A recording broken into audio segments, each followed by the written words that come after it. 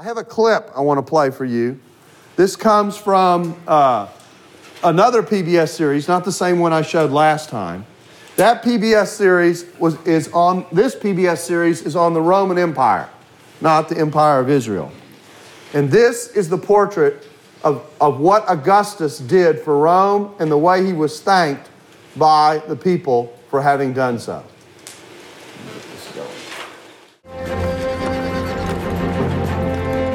Augustus not only changed the empire, he expanded it. Egypt had been added early in his career. Soon, northern Spain was joined. Augustus drove across Europe, into Germany, and he united East and West by adding modern Hungary, Austria, the Balkans, and central Turkey. These victories employed Roman soldiers and senators and offered welcome distractions to the city's poor. When Augustus wasn't staging chariot races or gladiator shows, he displayed exotic animals, the quarry of Rome's far-flung empire. A rhinoceros appeared in the arena, Asian tigers in the theater, a giant serpent in the forum. One key constituency for Augustus was the plebeian population as well. And that is basically the city mob. You have several 100,000 folks here who have no jobs, and to put it very simply, who need to be kept off the streets and be kept from making trouble, because it's a very volatile and combustible mix there. The volatile mix that made up Rome stayed quiet for the first 4 years of Augustus's rule. Then, in 23 BC, events took a critical turn. Cassius Dio writes that a series of disasters convinced the people that Augustus needed not less power, but more. The city was flooded by the overflowing river, and many things were struck by lightning. Then a plague passed through Italy, and no one could work the land. The Romans thought these misfortunes were caused because Augustus had relinquished his office.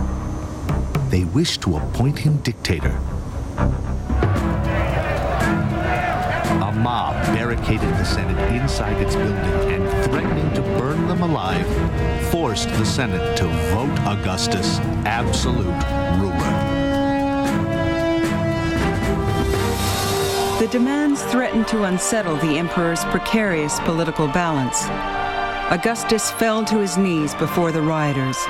He tore his toga and beat his chest. He promised the mob that he would personally take control of the grain supply, but Augustus refused to be called a dictator. The crowd disbanded, but the lesson was clear. Augustus was riding a tiger. To keep order on the frontiers, the streets, and the Senate was a superhuman task, and superhuman skills were needed. Luckily for Rome, Augustus had them. Then something very fortuitous happens. Halley's Comet shows up. And the word is given out by Augustus. This is the soul of Julius Caesar ascending into heaven. So from this point on, he is called Julius Caesar the Divine. Politically, it became very potent, because what does Augustus do at this point?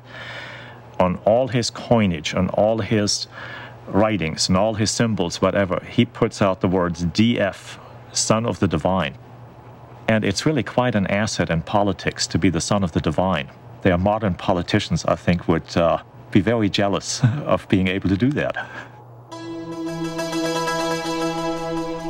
Augustus enhanced his pious new identity with stories of his lean habits. It was said that he lived in a modest house and slept on a low bed, that he ate common foods, coarse bread, common cheese, and sometimes even less.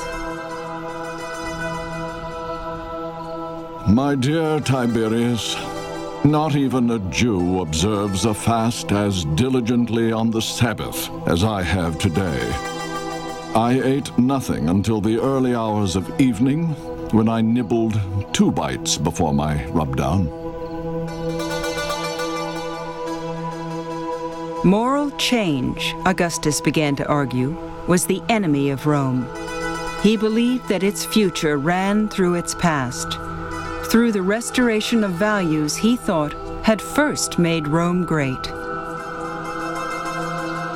I renewed many traditions which were fading in our age.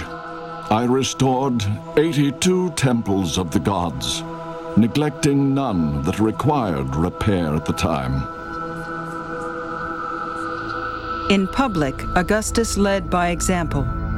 He sacrificed animals in traditional rituals, and he re-established traditional social rules. New laws assigned theater seats by social rank. Women were confined to the back rows. Adultery was outlawed. Marriage and children encouraged. To many, Roman society had recovered its true course. The son of a god was building an empire for the ages. Who can find words to adequately describe the advancements of these years?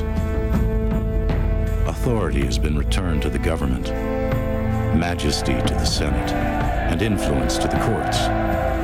Protests in the theater have been stopped. Integrity is honored. Depravity is punished.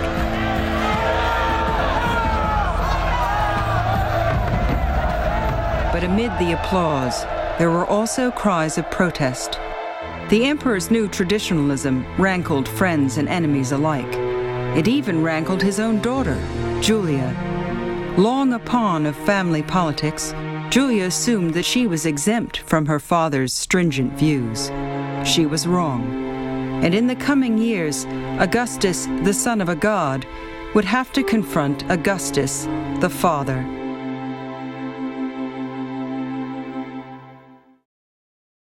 That gives you a glimpse of Augustus and the shadow that he casts over the history of Rome. It also helps us to appreciate some of the backdrop of some of the claims associated with Jesus, in the sense that there is discussion about the kind of ruler that exists and the kind of power that he needs to have and have access to in order to be who he is.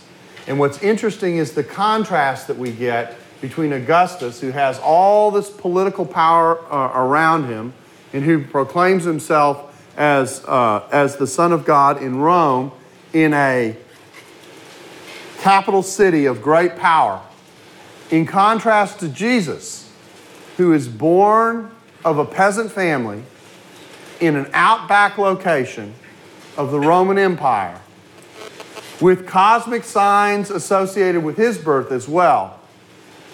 But his use, rise, and reflection of power will be a very different use of that concept than what's going on in the ancient world.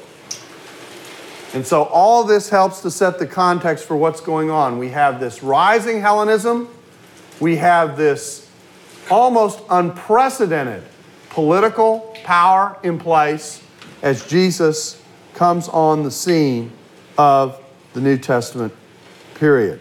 And so we've taken our story of Rome up to the point of Jesus' arrival, and now we're going to start the journey into the New Testament period proper. And I'm going to start that today, and we'll finish it on Thursday. And then next week, we'll be going through the cultural background of all this, how people lived and that kind of thing.